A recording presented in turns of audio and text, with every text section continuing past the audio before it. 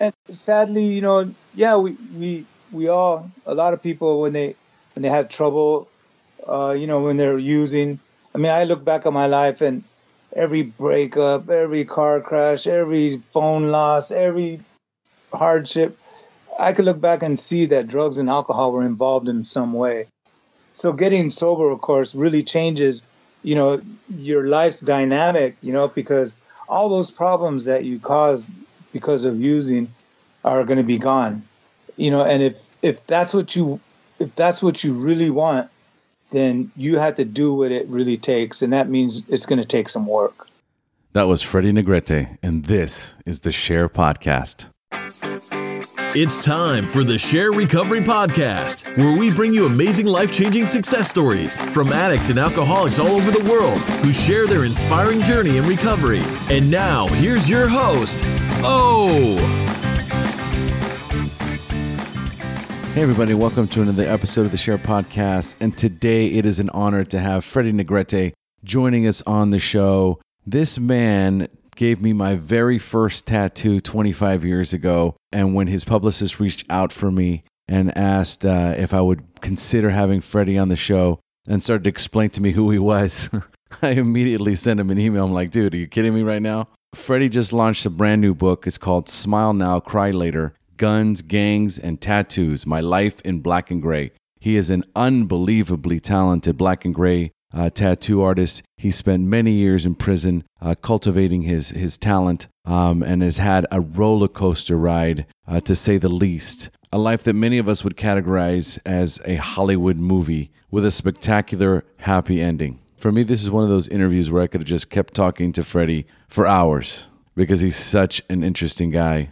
And there's so much more I wanted to know. So let's dive into Freddy's story. But first, if you'd like to know what's the best way to help support the show, here are a few of the best ways to do so. Number one, you can donate to the SHAIR Podcast. And to do so, you simply go to the website, www.theshairpodcast.com, and click on the top right corner of the website that says donate, or you can click on any of the yellow banners throughout the website that say donate via PayPal, and it will take you to our donate page. All the donations we collect go exclusively to promote, grow, and produce the podcast. So once again, if you have the wherewithal to do so and would like to donate to the SHAIR Podcast, then go to the website, click on the donate button, and make your donation today.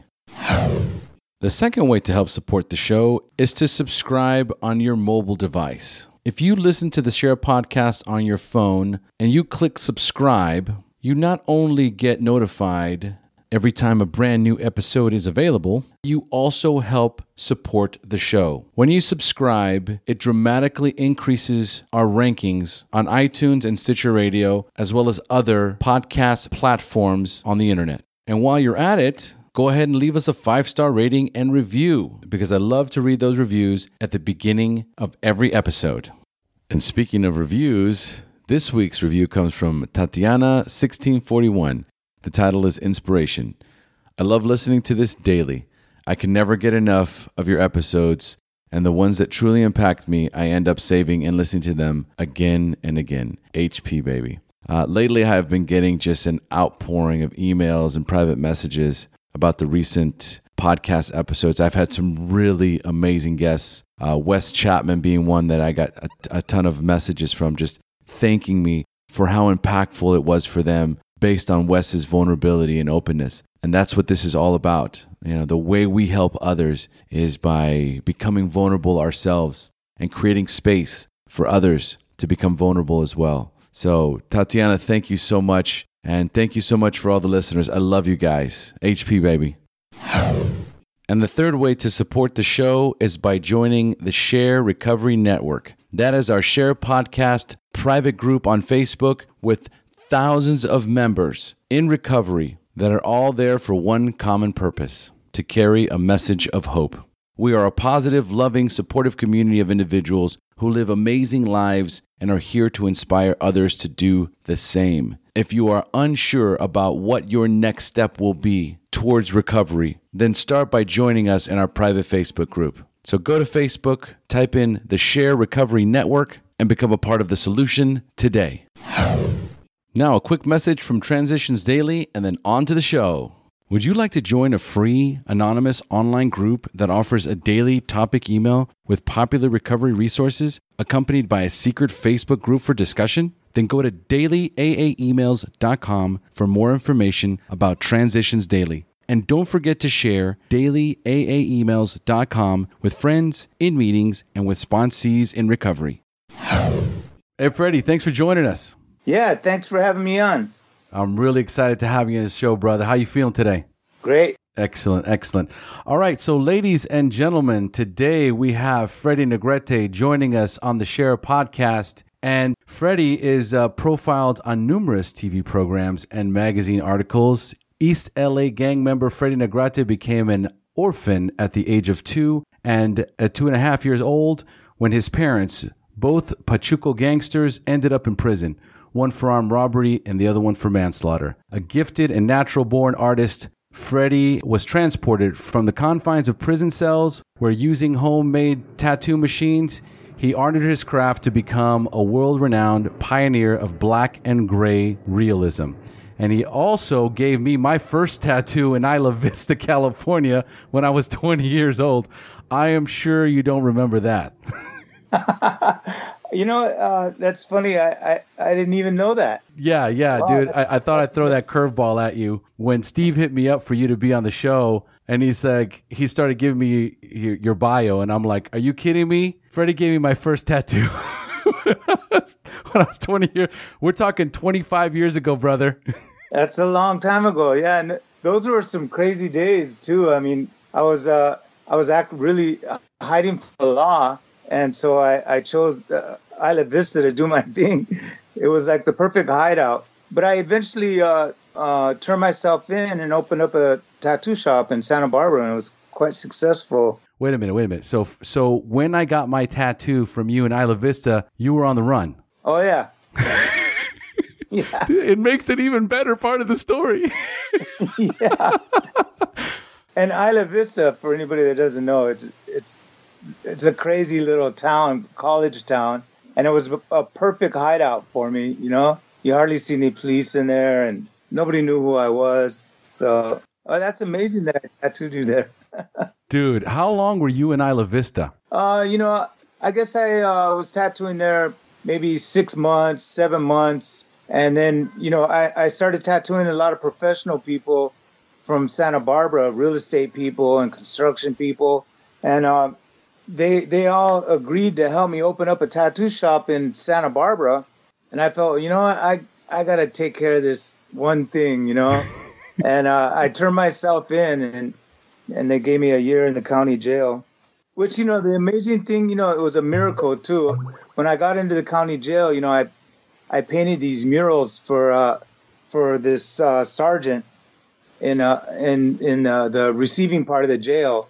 And then they went in the computer and gave me an emergency overcrowded release, and I got out in like less than 3 months, and I went straight to Santa Barbara and we opened up our tattoo shop.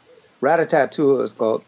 Man, I got to tell you, that blows my mind. As a matter of fact, it was funny because I remember when my wife and I were watching Ink Master Season 2, you came out on the episode. It was Season 2, Episode 8. Yeah, I was a guest judge. That's right. And I was like, honey, look, that's the guy who did my tattoo 25 years ago. So when I told her I was going to be interviewing you, she was like, get out of here. I go, you will not believe this. This is wild. It's crazy. So you ended up, so you turned yourself in and you got early release. And then that's when things really started to turn around for you, right? Yeah.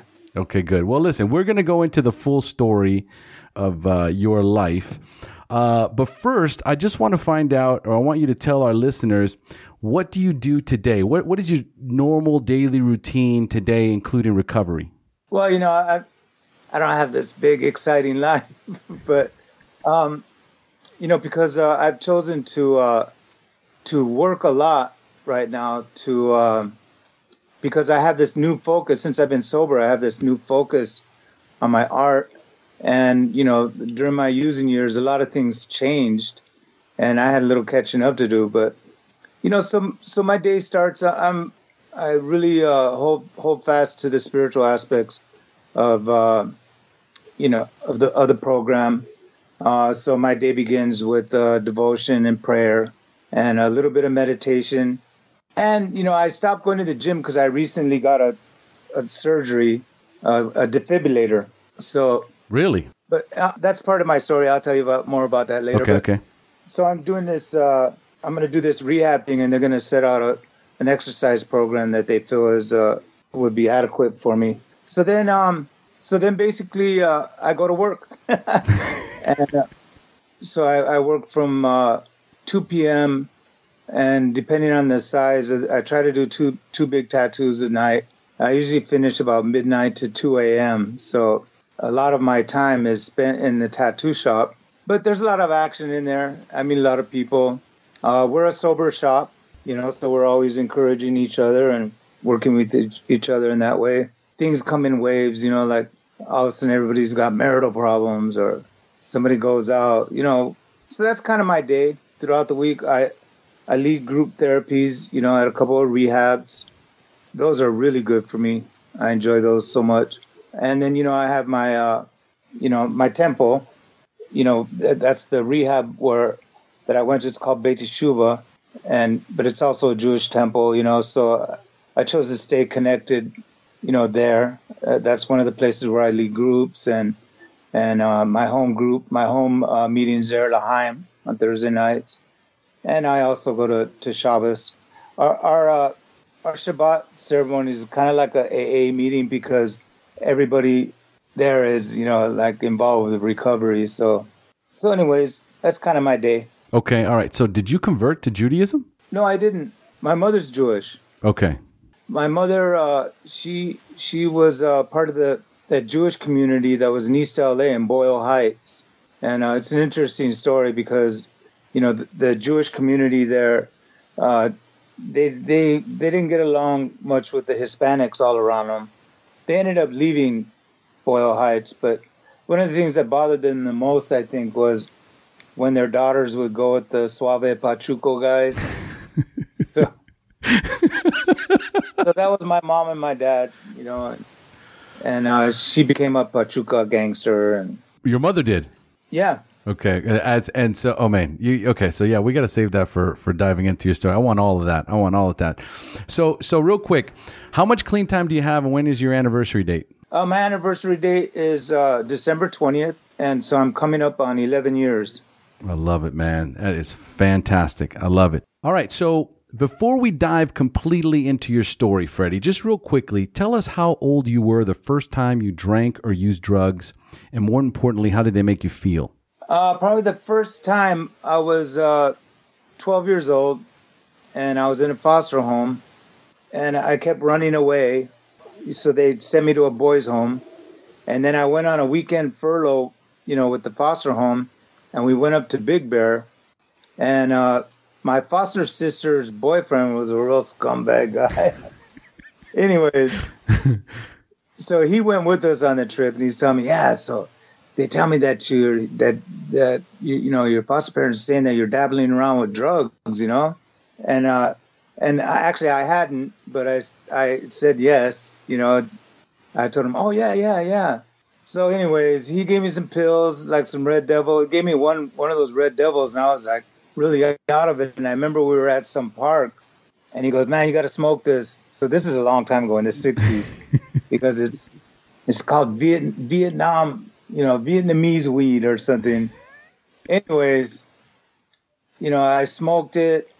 And I got terribly sick, and it was the worst. I don't know what happened between the drugs and smoking it, and I ruined the whole vacation. And we left, and it took me straight back to the boys' home. So my first time getting high was not a good experience. No, it doesn't sound like it at all.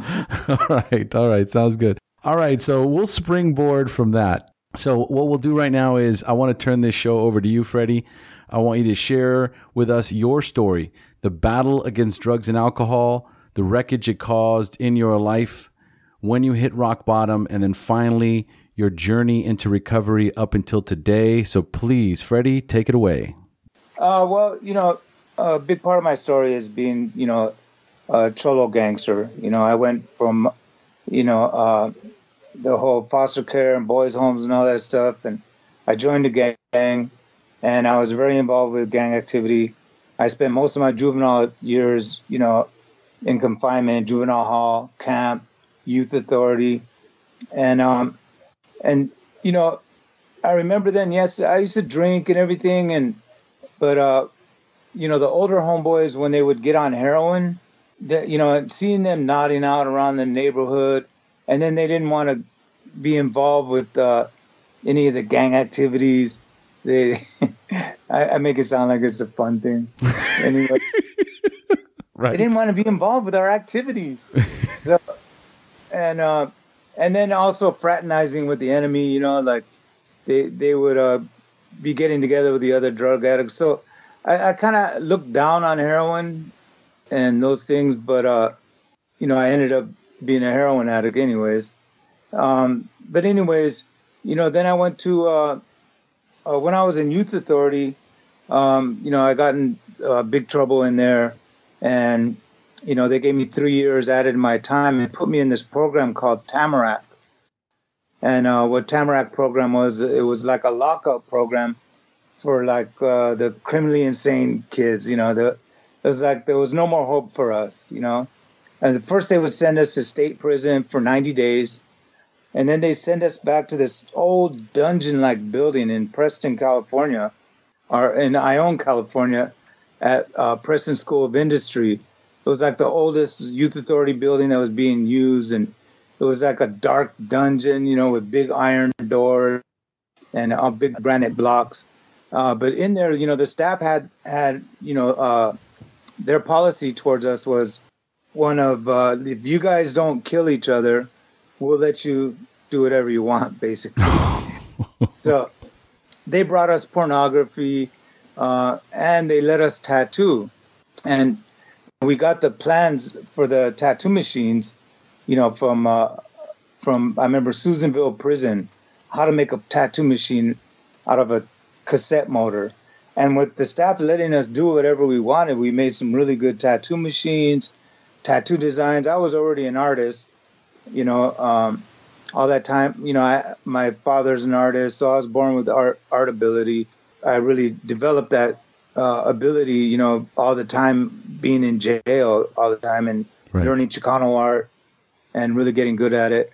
So for the next 3 years, I just tattooed every day, and even the staff members would lock in my cell and get tattooed, so I got really good at it, It's funny because whenever I do interviews, especially I was on this show called Prison Inc. And when I told them that the staff let us tattoo in there, it didn't go along with their narrative, because their thing was, oh, you always had to hide from the guards and that wasn't that, So they didn't want to use that part, but it was so significant. I mean, I don't think I would ever, if I didn't go through that program, and if it wasn't in that way, I wouldn't be who I am today. But anyways, so when I got out, I immediately set up shop, in my apartment in Pico Rivera.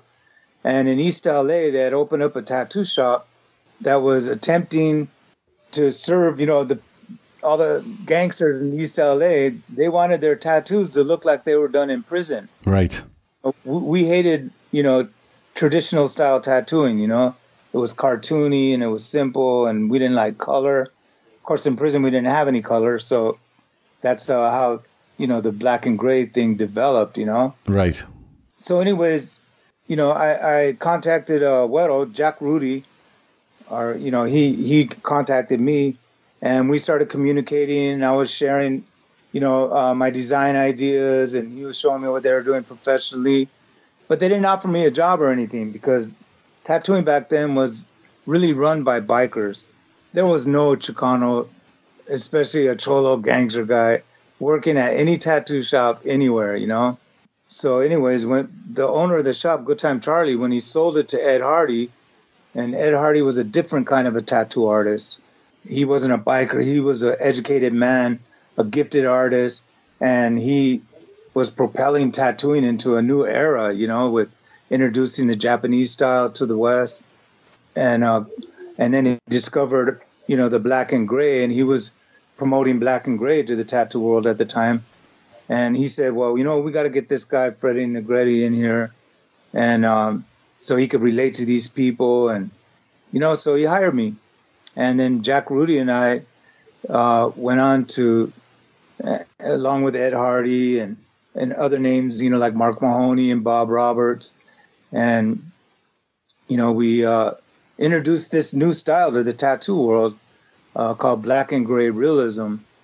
And, so my life had changed. I went from gangster to all of a sudden having a job. I always thought that I was going to be a thug, a criminal, Right. The thought of not being one never even crossed my mind,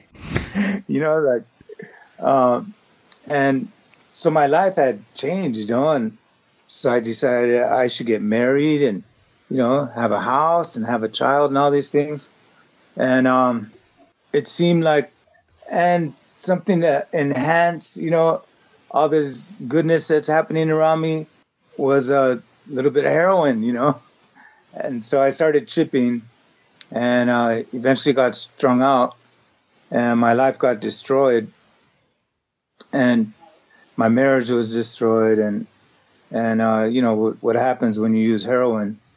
And at that time, I came in contact with a group of ex-gangsters or whatever, the guys that I knew from prison and from the system and from the streets.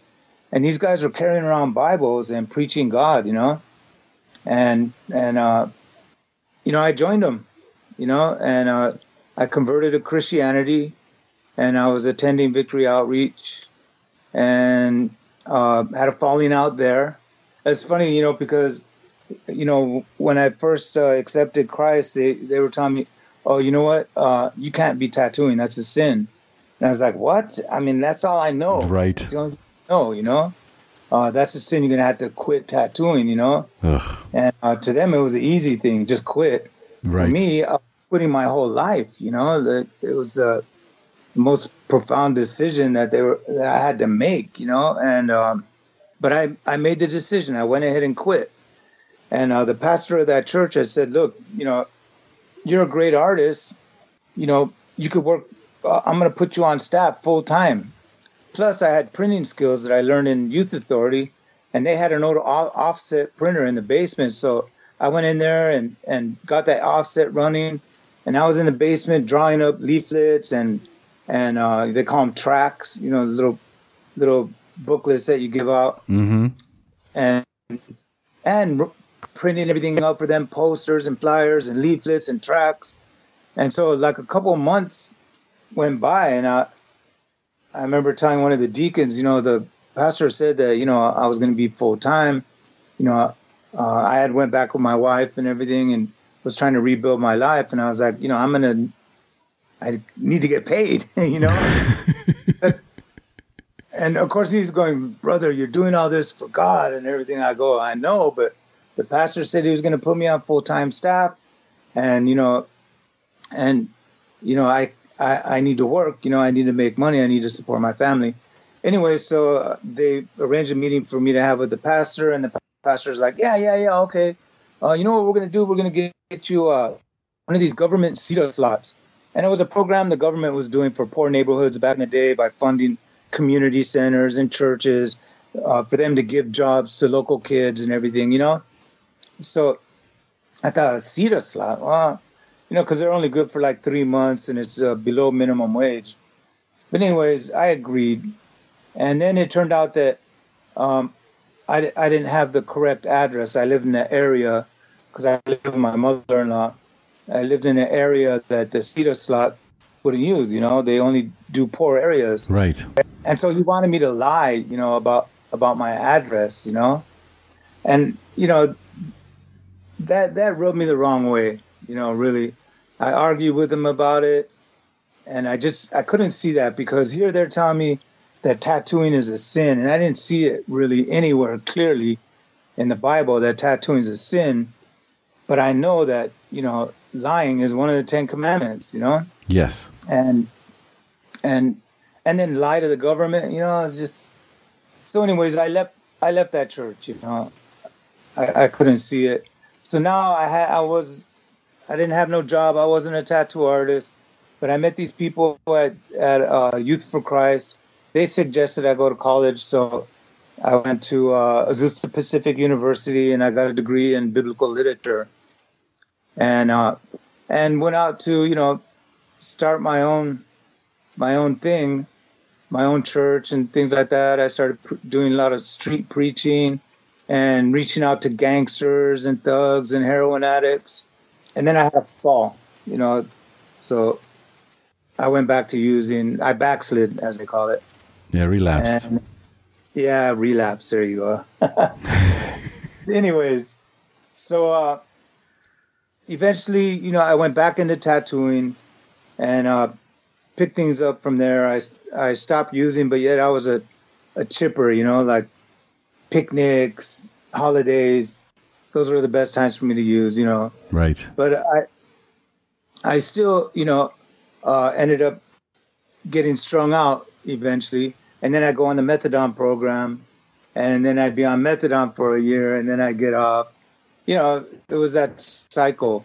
The real change in my life and when I really discovered God and recovery and all these things came way later, when my youngest son was murdered in gang violence.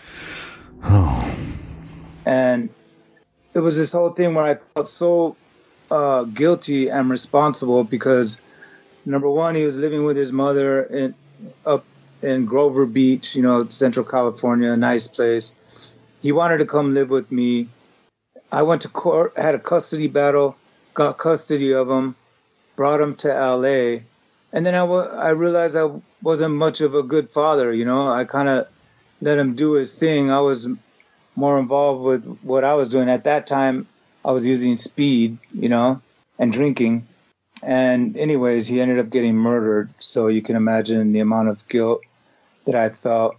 Was he in a gang? Yeah, the same gang as me. So he came in, you took him in, you were distracted, and he found solace with the gang members. Yeah. And I think he was, because a lot of those gang members, they were the kids of my homeboys, Right. And it was kind of like they were carrying on the scene, and I think he was like following in my footsteps, which, made it all worse, so. Would it be okay to tell us what happened? Well, it was like a drive-by shooting, it was a gang conflict. Oh, so it was just one of those things. Yeah. Gang-related. It was a gang-related shooting, yeah. So anyways, I was devastated, and then I started using heavy. And I had a friend, he's like a wealthy guy, he owns all these construction business and stuff, but, he was doing his own escape thing, and he came down and rented an apartment in LA, and together him and I just dosed ourselves, Yeah. And I would get away, I would go down the street and work at the tattoo shop, do a couple of tattoos, and then just go right back to use. I was using very heavy, and at the same time having medical problems. So I got congestive heart failure, because when I got sick, I had to go to the doctor. And at the same time, I was trying to fight a case because I got arrested for possession, which was a felony at the time. And so, and I started the medication, for the congestive heart failure. But then I stopped taking it because I was using so much drugs, Yeah. And so then I violated that Prop 36 and I went to prison. So in prison, I still kind of felt sick, but at least I was getting the medication and I wasn't getting high.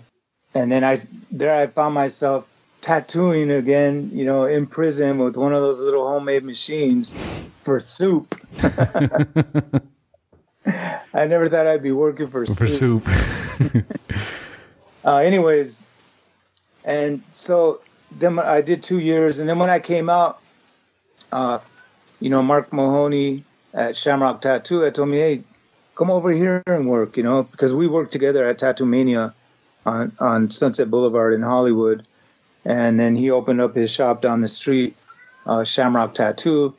And, so when I got out of prison, I had my customers and I started tattooing there, but nothing changed, And I didn't even think about changing anything. I went right back to using immediately, So being a tattoo artist makes it a little bit easier to, support a habit because you get paid cash every day, so you have the cash to get your drugs that you need for the day.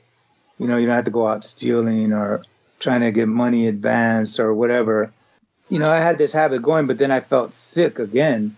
Like I was feeling like really sick, but I didn't really want to say anything. But man, I couldn't even breathe at night, Right. like heart was enlarged. And anyways, I got arrested again like clockwork. And when I went into the county jail, the withdrawals along with my existing condition just wreaked havoc on my body. I mean, I couldn't even take a couple of steps. They put me in a wheelchair at the county jail. Oh, wow. I couldn't even take a couple of steps without gasping for air. And I couldn't lean back, so what happened, my heart was so enlarged and it was pumping at under 10%. So my body wasn't getting any oxygen, and my lungs were in failure. My liver was in failure. And I was a real mess. And, I remember, like sitting right there. And I remember I told my son, I didn't want anybody to visit me because I didn't want him to see me like that. I had lost so much weight and my complexion was like gray. And I was certain that I was going to die in there. And I was like, what a life, man. What have I done to myself? It's one thing to get sick, but it's another thing, drug-induced heart failure, It's like, Yep. I did this to myself, Plus, and I still had all the regrets with my son. I mean, I was a mess, but I'd look around me and see these other inmates, laughing, doing push-ups and everything, and I was just so depressed, And then I had a heart attack, and they took me to the county general, the general hospital, the jail ward. And I was there for a week, and they sent me back to the jail, in a wheelchair. But, the sheriffs in there, I always tattooed sheriffs. I knew them from when I was in the county jail. They always knew me, and whenever I was out, they'd come to me and I'd tattoo them, or I'd design things for them, or I'd paint murals in the jail, But anyway, so they would go to the hospital and take me out and put me in the Paisa dorm. The Paisa dorm is where they put the immigrants, the undocumented workers, and they put them in a dorm because they did all the work in the jail.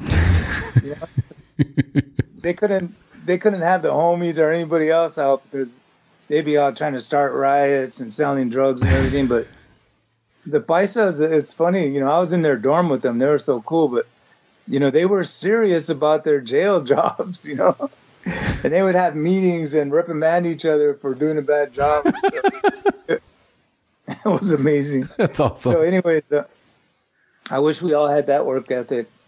So anyways, so then they sent me back, and the sheriffs would get me out of the hospital, put me in the Paisa dorm. They'd bring me food from the outside. They saw how sick I was, and they were trying to help me. And then I had another heart attack and went back to the hospital, and they would always have me on watch. So as soon as I told them, I can't breathe, whatever, they would, make sure that I was out of there quick. And so after the second time, and I was back in the jail, I remembered a story, that from my when I was in college, in the Old Testament about this king who, I guess God was angry with him. He sent a prophet to him to tell him, get your affairs in order because your life is over, and your time is up, or your number's up, whatever. and that king decided to go over the prophet's head and talk to God himself. And he went in seclusion, and he he asked God for more time, and God gave him 15 more years. So that story resonated with me at the time, and I was like, you know what? I want to talk to God. I want to talk to God and ask God for more time, you know? And I needed to be alone somewhere where I could not be distracted and talk to God, you know? And so the only place was up these 2 little flights of stairs to the shower room, and there was nobody up there. And I remember it taking me like a half an hour to pull myself up those stairs, you know? So I made it up there, and I basically said, God, I'm not going to make any promises, you know, because, yeah, we've all prayed, and we're thinking, God, if you do this for me, I'll never do this again, da-da-da-da. And I just, like, God, I can't make any promises because I know that I'll just break them. But I'm asking you, please, for a little more time to redeem myself so that I won't die right here in this county jail, so that I could be an example to my son, you know, my living son. And, you know, and it was short, sweet, and direct, you know. And afterwards, I really felt like I talked to God, you know. I felt more like than just getting on your knees and praying. I felt like I had a conversation with God. But the next morning, I had a heart attack. Oh, shit. Oh, shit. So it's like that big stamp, you know, coming down, bam. Yeah. Request denied. You know? Oh, shit. Yeah, right? And, you know, that's how I should have felt. You know, I should have felt like my request was denied. And I remember, you know, when they were putting me in the ambulance, and of course they're giving me the nitroglycerin and trying to find a vein for the IV. And, you know, it was the same ambulance drivers that took me to the hospital, you know, because the jail has like their own drivers. And I remember that he was going, don't ever feel bad about going to the hospital. You have a legitimate reason. You know, he's telling me this, and I was like, you know what, you're the coolest dude. When I get out, I want you to go to Shamrock Tattoo. I'm going to give you a free tattoo. For some reason, I felt like I was going to get out one day. All the other times, and the whole time I was in jail, I was certain that I was going to die. Now, all of a sudden, I was certain that I was going to live. And I don't know, my feeling is that faith came from God. You know, like, I'm a man, and I'm a simple man, and I don't understand much. And when I need faith, I think God gives, you know, when we need faith, God gives us the faith that we need, you know, as a gift. And I really felt different. So, you know, I went to the hospital. I was in the hospital about 3 weeks that time. But with each passing day, and I was taking like 15 different meds, you know, with each passing day, I was feeling better and better. And after the 3 weeks, the doctor was saying, you know, you're really showing some good improvements. We're going to send you back to the jail. So I went back to the jail, and, you know, they put me in the hospital, and then my boys came and got me out, put me back in the Paisa dorm. And everybody was saying, dude, you look so much better. Look at you, you know. And now all of a sudden I could lay back and sleep, you know. Before I had to stay propped up. And you know, I started, you know, I was like really feeling better. You know, I went to the roof, you know, that's where they have the yard time, you know. I even shot a couple baskets, you know. And so every week they would take me to the hospital, every Tuesday actually, to have the doctors check up on me. So you know, so each week I would go and they'd check on me. So after about 3 weeks, probably the fourth week, you know, I was telling the doctor that I started doing push-ups, you know, and he was going, push-ups? You're doing push-ups? I mean, they had me in the county jail in a wheelchair chrono, you know. And I was telling him, yeah, and then he goes, show me, you know. So I could only do 5, you know, but I went down and did a couple for him. He was going, you know, this is really amazing. And he goes, I'm going to have you come back and we're going to redo all the tests, the echogram and when they shoot the dye, and test my heart, all the initial tests that they gave me. So I went back and I got all the tests. And then the next week I went back, after the test. So when I got there was a bunch of doctors and interns there, and each one took turns listening to my heart and stuff. And it was kind of weird. I was like, And then they all left. And then the one doctor that always sees me, he said, yeah, we all know about, hearts repairing themselves. Most of us have never seen it. But here, let me show you your chart. Now he wants to show me my chart. They don't tell you nothing. It's, oh, you're going to show me my chart. Okay. I think the one thing one of the doctors had told me in there was like, I just don't see how you can go on without a heart transplant. Right. And you know what I told him? I said, I just don't see how me being a prisoner, they're going to give me a transplant. So anyways, he goes, basically your heart was like this. It was enlarged nearly out of the cavity and it was barely pumping. And your lungs and your liver were in failure. And now your heart has reduced in size, which is very uncommon. And it's now beating at 30% instead of under 10%. And he said 30 to 70% is in the normal range. And I told him, you know what? I think God healed my heart and has given me more time.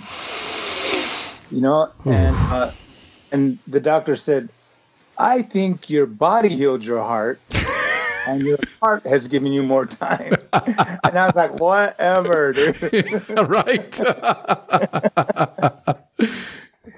Okay, so now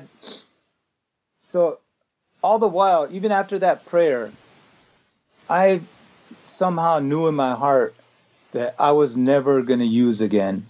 I was convinced of this. And I know you're not even supposed to think like that. And I still didn't know anything about the program or any of this stuff. But in my heart, I felt like I was never going to use again. And, but I just had to find out how. So at the time, once I started recovering, the sheriff deputies are like, hey, the captain wants you to paint a mural on that floor. It was the second floor in the old county jail. I was like, yeah, sure. So I painted this big, beautiful mural, and there was a little controversy because the ACW, whatever, American Civil Liberties Union, had come in because some of the inmates had said that because I did the Archangel Michael with the devil, slaying the devil. Because the Archangel Michael is the, police patron saint of police officers, right? And I'm, even though I made the devil look like a creature because I made him like dark red, they felt like I was portraying a white European with the head on a black devil, So there was like controversy with that, and the captain himself came and talked to me and so I redid it, to make it acceptable for everybody.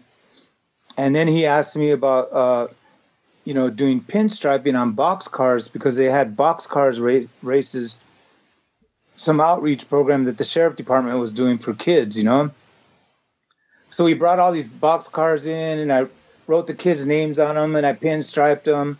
And then he had me do another big mural, like this tombstone mural. So all the while when I was going to court, my public defender was telling me, well, you just have to plead guilty and they're going to give you the 2 years. And I was like, I don't want to go to prison. I want to go to rehab. And they were, well, they're not going to send you to rehab. And I go, well, I'm not going to plead guilty. And they go, well, they got you dead bang. You were on parole and they had every right to search you and they found drugs, What's your defense? And then I said, look, can you just get things postponed? Just postpone it because what if I get a letter from a sergeant or something? Because I was thinking the sergeant that I would recommend. She goes, they don't do that. They don't write recommendation letters, you know. And I'm just like, just get me just give me the extension, you know. Right. So, anyways, so she got me another 2-week extension because I had already had extensions because of my heart condition. So, anyways, I talked to the sergeant, and the captain's name was Captain Homestead. He was running to be the sheriff at one point. So a lot of people know that name. So I told her, hey, do you think Captain Homestead would, talk to me? She goes, what about? And I go, well, I want to see if I can get a letter because I don't think me going back to prison is going to serve any good purpose. And I really want to go to a rehab, you know? She goes, well, you know, we don't write letters like that. And I go, can you just, arrange for me to talk to him? She goes, well, he's not even here anymore. And she goes, he's been promoted to commander of all the jails. And I was like, oh, wow. And she goes, but if I see him, I'll talk to him. So the next time I went to court, the public defender came in and she goes, I don't know what you did, but the judge dug through all the files, pulled yours out and said, this guy's going to rehab. Oh, no. So I imagine Captain Homestead did something for me. Right. And, of course, I'll say God. Captain Homestead would say he did it. But I'll say God, too. I'd say God, too. Yes. And so then, a friend of ours, the tattoo shop, and Mark Mahoney's, Andrew Wasser was the head therapist at Beit Yeshuva. And Mark, he had mentioned to Mark, Freddy's mother's Jewish, they'll take him in Beit Yeshuva. Now, Beit Yeshuva, it's a Jewish rehab and it's privately run and everything. That doesn't mean that they won't accept, anybody else. You don't have to be Jewish to go in there. You just have to accept Judaism as one of their 3 prong of recovery. It's psychotherapy, 12 steps, and Judaism. Okay. But because my mother was Jewish and I'm Jewish, it wouldn't be an issue them, getting me in. And so everything went beautifully, and I got into Beit Yeshuva.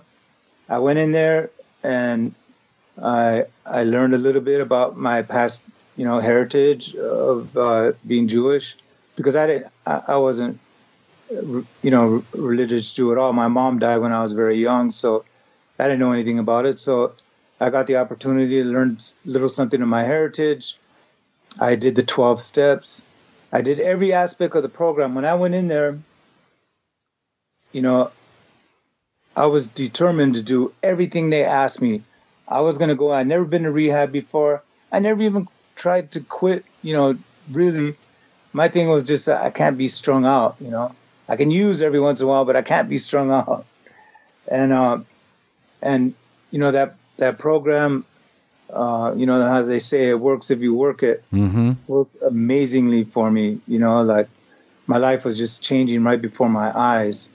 Some of the beneficial things, the therapy, because I really had to learn how to deal with my son's death, and how to deal with the guilt that I felt.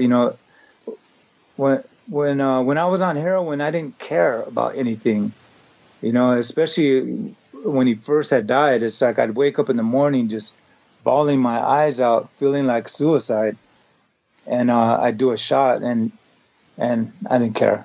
I didn't care about nothing, So that, along with a lot of other things, but that was really at the core of what I needed to deal with to learn to stay sober. And so I opened up, and I had to learn to deal with my son's death, deal with the death in general, accept, my part, the reason for me feeling guilty about it, accept that, and now what I do, whether my son can see me or not, I live my every day as if he's watching down, and I want my every move to be one that would make him proud. You know, like, would this, my son's watching me, would this make him proud? Oh, man. Know? So it's been quite a journey. Another thing that I, of course, I think the best thing that, a part of the program was the 12 steps. The 12 steps are amazing. And so that's what really gave me the fuel, but other things that really helped me, like that therapy, but also learning a little bit about Eastern meditation, breathing exercises and focusing, learning to focus, and that's one of the things that I really had to do, because I had to focus now on my career and who I am as a person and what I do, and that brings me up to today. Man, I got to tell you, brother, that is such a powerful story. And I know that the listeners need to hear this and to know that no matter how far down the rabbit hole you go, when you make that choice to reach out to God and ask for grace, but it comes from a place of love, it comes from a place of absolute surrender, it comes from a place of just desperation, where you're willing to do whatever it takes to get clean and sober. And there was no point in your story where I didn't think that once you reached out, that it wasn't God guiding you through the rest of this, guiding you through the rest of your story and getting you to where you are today. That powerful moment in jail where you just think you're going to die, and there's no logical or rational explanation to how your heart repaired itself, except for, there's no question in my mind that, God answered your prayers, man. You're absolutely a walking miracle today. I believe that. I believe that with all my heart. I mean, I saw it, I experienced it, and the doctors saw it, Yeah. They had their own take on it. But, your heart is one of those things that when it's damaged, it doesn't repair itself, like your liver or maybe some of your other organs. So for them to see my heart reverse itself, and it wasn't something that just happened like that, because like I said, I had a heart attack the next day. But it was something that gradually, happened. And all the while, I just felt like God was working in my body. It's, just so amazing. Yeah. And best part is, after all that, the part about your son, where your life today is an ongoing amends in honor of your son, that he's watching you, and you ask yourself every day, is this honoring my son's memory? And that is a powerful way to not only forgive yourself, but make that true amends to yourself, to the world around you, to your family, to your other sons, to the entire world. Basically, you can take one of the most tragic moments of your life that for some people is going to catapult them into either more drug use or suicide or violence, and you completely went the other way, man. And I think that there's people that struggle with that idea. I was going to ask you how you coped with your son's death and how you forgave yourself, and that's how you did it. And that's another beautiful part of this entire story. That's really, I think, like I said, that was at the core of it. If I wanted to stay sober and I wanted to do this, then I needed to deal with something that was ripping me to shreds inside and made me not want to face my life. I guess at that point, drugs had become, an escape. There's drugs come in to fill so many voids, like happiness of partying, fun time, or enjoying your work more, or whatever it is. But the bottom line is the thing that really grabs us is the escape part, Yes. And it's like when things are going bad, that's usually when people use, when things are going bad in their life, And so I'm thankful, that I saw that I needed to deal with, and I'm thankful for the people that helped me through it and continue to help me through it today. So. Well, I want to springboard into a more positive note. But first of all, I want to just tell the story of when I was in Isla Vista. I was 21 years old. We were on our way, a bunch of us, my sister, her friends, some of my friends. We were on our way to Mexico to spend the weekend in Mexico. I think we're going to Tijuana. And I said, man, I'm going to go and get my first tattoo.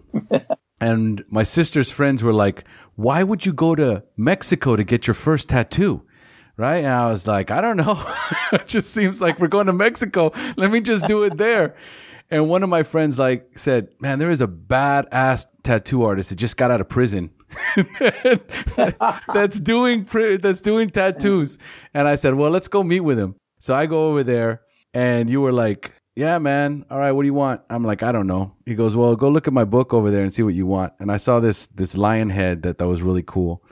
And he's like, all right, well, come back, in a few hours, man. Come back around midnight. And I was like, okay, whatever. Right. I waited till 2:00 in the morning. Oh. Yeah. And it was full, dude, I was like, I'm not leaving. I'm going to get this tattoo. Right. And you were down for it too, man. You were like, whatever, let's go.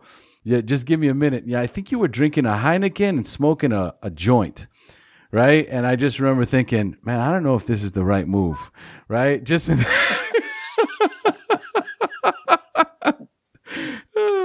and it came out spectacular. It was beautiful. It was beautifully done, black and gray, And I remember you saying, okay, yeah, that's the outline of it, right? But don't worry, I'm going to dial it in. The shading's going to be badass. You're going to like it.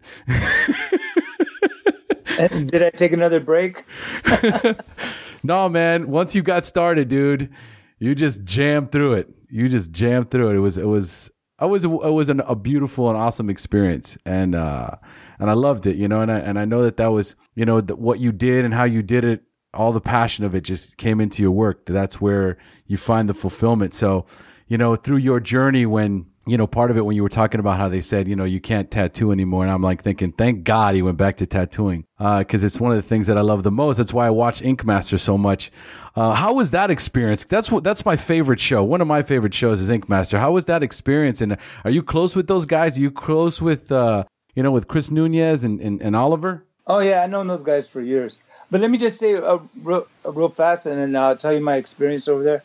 Well, about the, the Christian church saying, "Oh, you can't tattoo. Your body's a temple of the Holy Spirit, and you can't mark your temple," and blah blah blah blah. But then, later in Judaism, I realized that the tefillin, it's the little box that they put on their hand, and they wrap that leather strap around their arm, and then they put it on their forehead too. It's called a tefillin. I don't know if you're familiar with that. No. And there's prayers in that little leather box.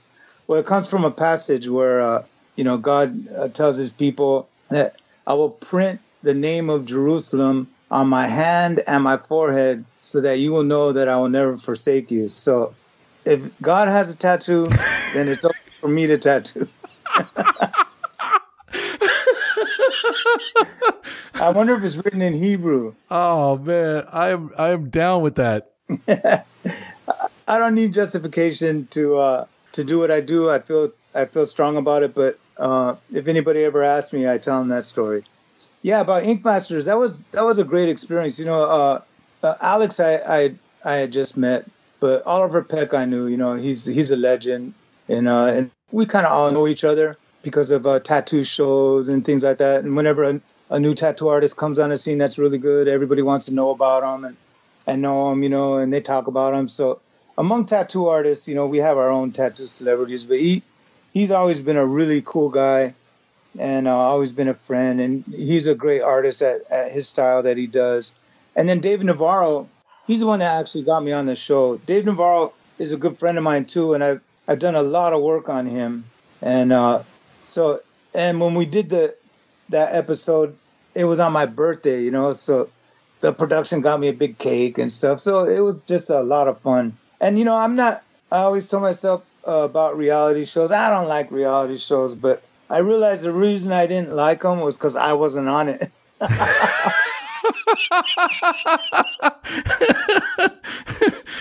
As soon as you were on it, it was cool, huh? Yeah, that's what I found out. So I did a few more, like Tattoo Rescue, and then of course our documentaries, Tattoo Nation. We did the big one, Marked, for the History Channel, Prison Inc. So I got the opportunity to do a few things like that, and it's always fun, and I don't mind the reality shows at all, but I especially like Ink Masters. I know, like with some of these shows like Black Ink and LA Ink and things like that, they need drama, like. Yeah. So for an artist, like I want to see what tattooing they're doing, and I don't want to see drama, but really people want to see drama. They get into that. So Ink Masters has a different way of portraying the drama.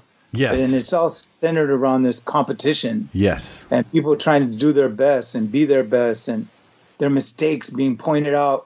And, the humility, that we need is learned, Beautiful. So I really like that show. Yeah. And I can imagine that Dave would be one of your biggest fans and customers because he's all black and gray, so yeah. And he's got a lot of great work on him. He's got good work, but it's all Dave stuff, His tattoos are all really weird, so he'll ask me to do something that I normally wouldn't do, but it doesn't even matter to me because to me, as an artist, yeah, I could try to get everybody to get what I want to do, but then that's not challenging. So I feel like the challenge is when a person says, I want this or that, and I don't know, I kind of want it like that.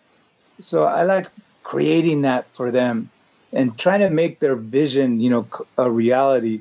And if somebody says, wow, you know what, I had it in my mind, but I didn't realize it like this, then, I did my job, So unfortunately, I'm working on a talking canvas that has opinions. Can you imagine a great master working on a canvas that's saying, no, I don't want to. Would you move that over here? Make it smaller. A talking canvas. It's so true. Get out of your own way, man. Let me do this. Yeah. So anyways. All right, that's good. So listen, tell us a little bit about Smile Now, Cry Later. You've got this biography coming out. That was one of the reasons why Steve hit me up. So how did that get started, and when is that going to launch, and what's the story on that? Okay, well, first of all, it's already been launched, and it's available on Amazon and local bookstores. A lot of independent bookstores are carrying it. And so one of the groups that I don't know if you've heard of Criminal Gangster Anonymous. No, I have not. CGA. Is that a real thing? Yeah, it's a real thing, and how everything, like it was AA and then NA and then CA and then different things. But this Criminal Gangsters Anonymous, I kind of like it. It was established on the SNY yards in prison, and their thing is, maybe they're not drug addicts or whatever, but they're addicted to the game, addicted to criminal activity, and that's what keeps drawing them back in. Most of them are dope dealers, as opposed to being dope users, So, anyways, it's a pretty good program, and they got their thing going, and they like to have me speak because I can go into my whole gangster spiel, in prison, and so anyways, so this girl, this friend of mine that I was in rehab with, her grandmother's like this famous personality in England, actually a mobster. And so this guy that was writing a screenplay for a feature they were doing on her was here in California. He's from England, and interviewing her mother, and she met him, and he's a real nice guy. His name was Steve Jones, and apparently she told him, hey, this guy is speaking tonight at this Criminal Gangsters Anonymous meeting. You should come out and hear his story, So he came out and he heard my story. And I was happy to see her. I hadn't seen her in a while, and we all went out, for coffee and something to eat after. And him and I got to talking. He was telling me about the work he was doing on that project and other projects that he's done. He's a screenwriter, and then I started talking to him about. I was thinking about wanting to write a book. He didn't show any interest, like like, hey, I'll write it or anything like that. And I don't even think I was, thinking of, I don't think I was telling him about it to approach him about writing it, but it had been in my mind for quite some time. And I was wondering, how can I go about this? Because, I'd love to write a book but I'm not a writer. Let's just get out. Let's get that out. I'm not a writer. Anyways, a good talk. Anyways, he was, and he's been in recovery for years, a lot of years.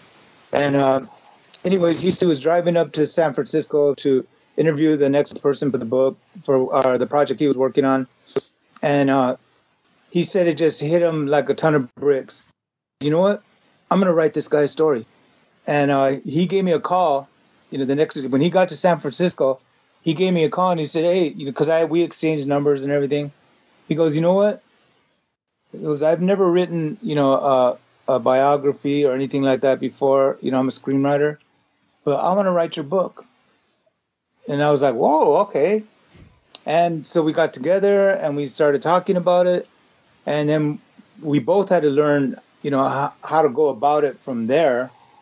But the first thing we did was like 3 years of interviews. We knew what we had to do in order to, get a book published. You need an agent. In order to get an agent, you need a proposal.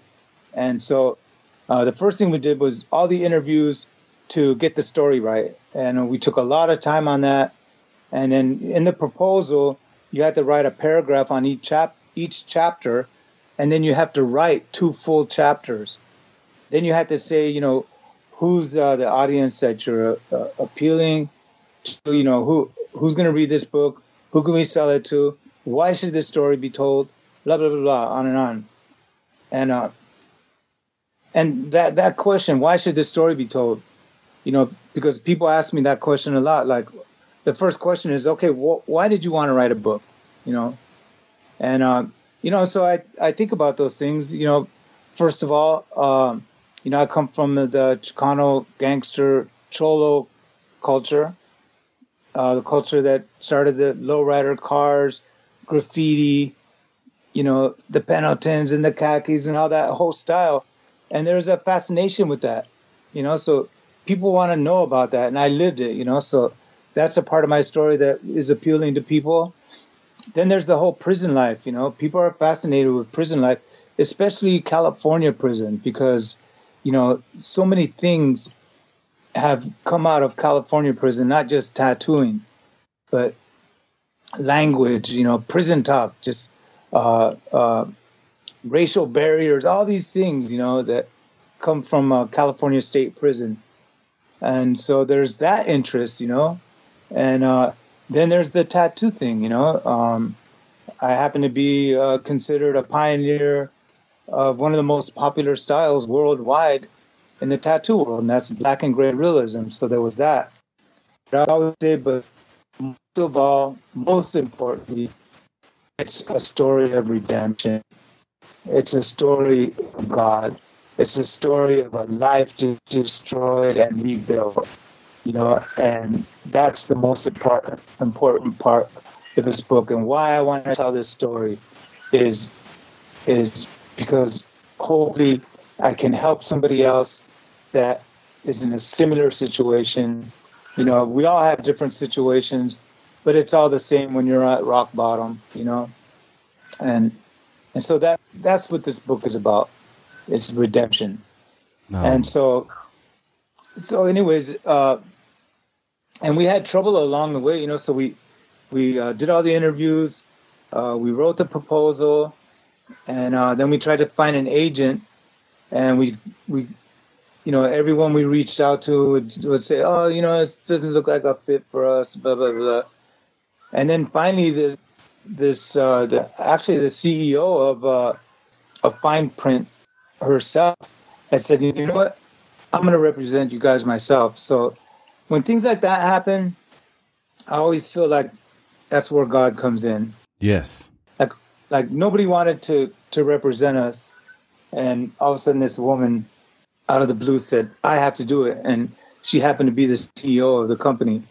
Then there was trying to find a publisher, which was another beast, because it was the same thing. Nobody wants to do your story, and everybody's writing books, you know? Yes. So we wanted a major publisher, you know? But we had another plan just in case, you know. Luis Rodriguez, the author of Always Running, you know, he also wrote the foreword for my book. And he was saying, hey, I got a small press thing, you know, we could, if worse comes to worse, you know, we'll run it ourselves and start getting it out there and see about picking up a publisher, you know, after, you know. So, and then all of a sudden we got a call. Oh yeah, we even had one, like Powerhouse. They wanted to do the book, but they're saying, you know, we want to do a book, but we want it to be a picture book with your tattoo work, and then just some pages of text, you know, telling your story. And Steve and I were like, nah, because this isn't about a tattoo story, right? You know, this is about my story, which tattooing has to be is involved because I'm a tattoo artist, but this is not a tattoo story. So, anyways, we turned that offer down, and I remember our agent was saying, "Look, it's good money up front, blah blah blah blah." You know, like you're turning down a good deal, you know. Anyways. So we turned that down, but then when all hope seemed lost, all of a sudden we got a call, you know, from 7 Stories Press, you know, Random House is their distributor, and you know the owner of the whatever, the CEO has said, look, I haven't even read your proposal, but when my chief editor comes and says we have to do this book, then we do this book. You know, so anyways, and it does really well, you know, among the tattoo community. I'd like to see more people in the recovery world. Yes. You know? Yeah, absolutely. Why we have this opportunity, I would like, you know, to reach out to that potential, and then more, you know, with like I have another friend who's telling me that he does work with youth in trouble, like in juvenile halls and things like that. I think it'd be a good outreach tool for them. So, you know, Baser puts it out, and they do a little bit of promotion. You do some book signings, and you do some talks and things like that. But basically, here's your book. It's your story. It's your legacy. Now sell it, you know? So.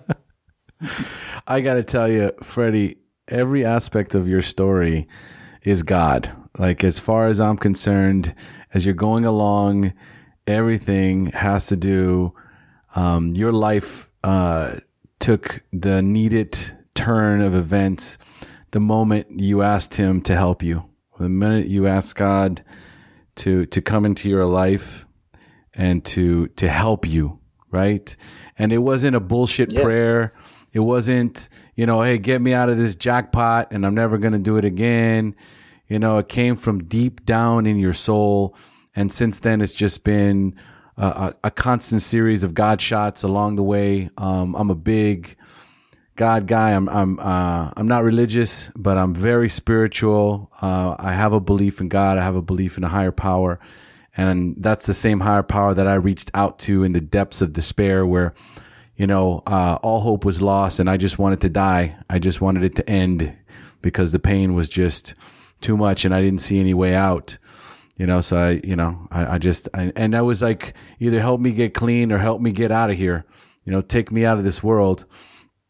And I felt the next day that hand of God reach out to me, and I know you felt that too. It's funny because it starts from the heart attack, but the heart attack was just the catapult. Maybe that was God giving you your new heart. You know what I mean? There's a million ways to look at it, bro. I do believe though that you know, because one of the things, you know, when I had you know, had that talk with God and everything, I have enough religious background to know that how they say about faith, you know, without faith it's impossible to please God, and if you had the faith of a mustard seed, you could move this mountain, and all these, you know, verses. But I strongly believe in my heart that, I knew I didn't have that faith. And I don't think any human does. But because I made that move, because I had enough to even ask him, I believe he gave me the faith that I needed to heal my body, Yes, absolutely. And the groups that I have, they're spiritual groups. The one rehab, even calls it that, spirituality with Freddy Negrete. And I found it because I've been doing these groups now for like 8 years. But I found that one of the biggest hangups with newcomers and people that don't get the program is the God aspect of it. Yep. And I try to do it in a way to steer them away from religion, because I'm not religious at all either, but I'm very spiritual, and I do ask God daily to help me live an upright life. Yes. I think there's more to it than just staying sober. It's about making the right decision. It's about how you treat other people. So there's a lot more that has to do with it. But I try to get these kids, get their minds off of religion, and to lead them into their own personal experience with God, and they'll discover, a relationship that's a lot different than what most religions prescribe. Yes. And yeah. there's this. Can I recommend? Yeah. Let's get to that one. Let's do this. Let's start closing up, Freddy, because I have some closing questions that I have specifically for the newcomers that I want you to answer in hopes to inspire them and give them your words of wisdom. But first, if somebody wants to get tattooed by Freddy Negrete, or if somebody wants to get your book, what's the best way for them to find you? What's the name of your shop? What's your website? Give us all your information. Okay, so my Instagram, I'm going to put that out there first because that's the best way to do the work that I'm doing. But my Instagram is Freddy_Negrete. It's FREDDY _Negrete, NEGRETE. My book is Smile Now, Cry Later, Guns, Gangs, and Tattoos, My Life in Black and Gray. And you can get that right off of Amazon. And to have me, I tattoo at Shamrock Tattoo in West Hollywood. It's easy to make an appointment. You can just call Shamrock Tattoo 310-271-9664 and tell them you want an appointment with Freddy Negrete, and they'll go over about what you want and things like that. You'll get my number. You'll be able to contact me and send me your images, your ideas, and all those things. You just have to make the appointment first. I'm not, once you make the appointment, you're locked in, and I'll give you my undivided attention. And I'm booked up for about 3-4 months. So, getting a tattoo from me within a year is feasible. And I'm on Facebook, Freddy Negrete. That's about it. Perfect. I'm going to have all this listed on the show notes. You'll be able to easily get a hold of Freddy. Just go to the SHAIR Podcast show notes for Freddy, and all of his contact information will be listed. All right, so let's dive right into the questions. So, Freddy, number one, what was keeping you from getting clean or staying clean when you first got introduced to recovery? I think God and my commitment, the commitment inside my heart that I was never going to use again. But like I said, I know I'm never going to use again, but now I need to find out how. So, that my experience, in treatment, and I support all these treatment programs. I think they're doing a wonderful job. I wish some of them were more affordable, and I understand there's a lot of, that's a whole issue. But,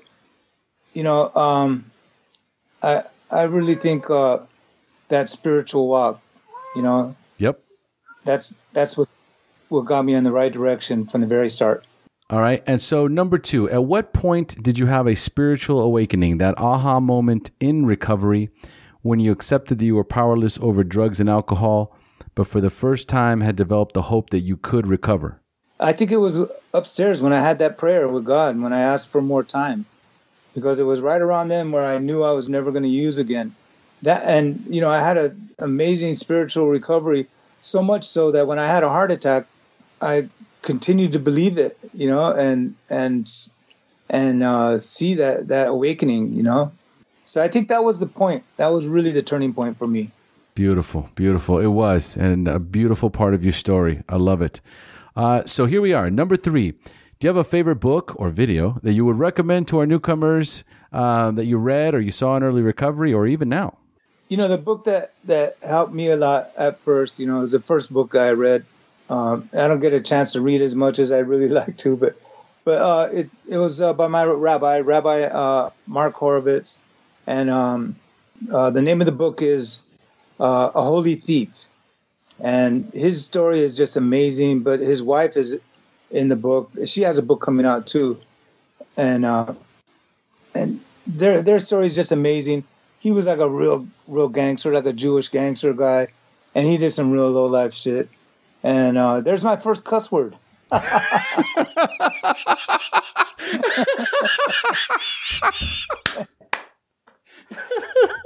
love it. It would come when I'm talking about my rabbi, right? Right. Anyways, it's a great book, very readable, and it's cool to hear about his gangster escapades. It's hard to believe when I see him as my rabbi, but I do know about Jewish gangsters, you know. So. And, you know, there's this video that I recommend to everybody because I just discovered it on YouTube. It's about these amazing people in Borneo.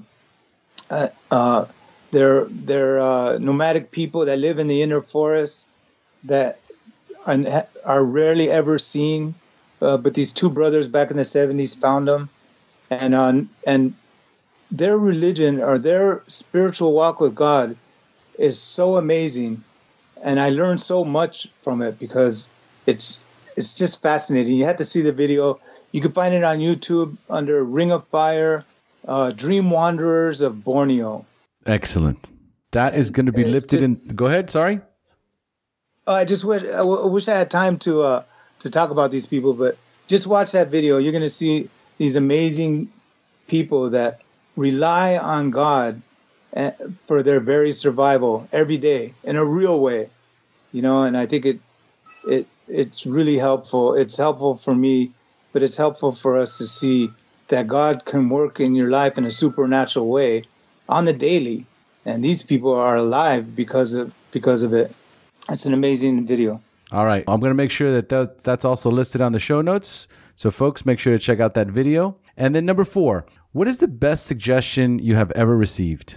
Wow, there's a lot of them. I think, and it's the one that I repeat a lot. It's like, look, you're going to have tough times because that's life. You can't get around it.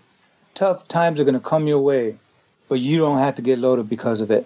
And there's a whole lot more deeper things about that, but I remember my sponsor telling me, you know, that because, you know, I think I was celebrating something with him, telling him this and that, and he's like, and this, I was telling him something good, and he goes, this too shall pass. And I was like, huh?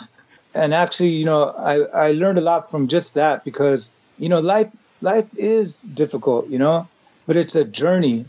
And if you could see your tough times as a learning experience or a toughening experience, you know, accept your hardship as part of the journey, then you can stand up and stay sober through it, you know? Take joy in it. Yeah, man. Absolutely. Take joy in it. So number 5, which is similar, if you could give our newcomers only one suggestion, what would that be? I think it's this. If what you want to do is change your life and leave behind this struggle with drugs and alcohol, if that's what you really want to do, then do whatever it takes and do whatever you're told and just do it. They're like the Nike logo. Just do it, man. Do it. Just do it. I love it. And sadly, you know, yeah, we a lot of people when they have trouble, when they're using. I mean, I look back on my life and every breakup, every car crash, every phone loss, every hardship, I could look back and see that drugs and alcohol were involved in some way. So getting sober, of course, really changes, your life's dynamic, because all those problems that you caused because of using are going to be gone, and if that's what you really want, then you have to do what it really takes, and that means it's going to take some work. And that's my suggestion. Do you ask yourself, because you don't have to get sober, you don't have to get clean, you can go on using, nobody's going to tell you anything. I have friends that still drink and everything, and I have friends that have gone out, and I'm kind to everybody, a person.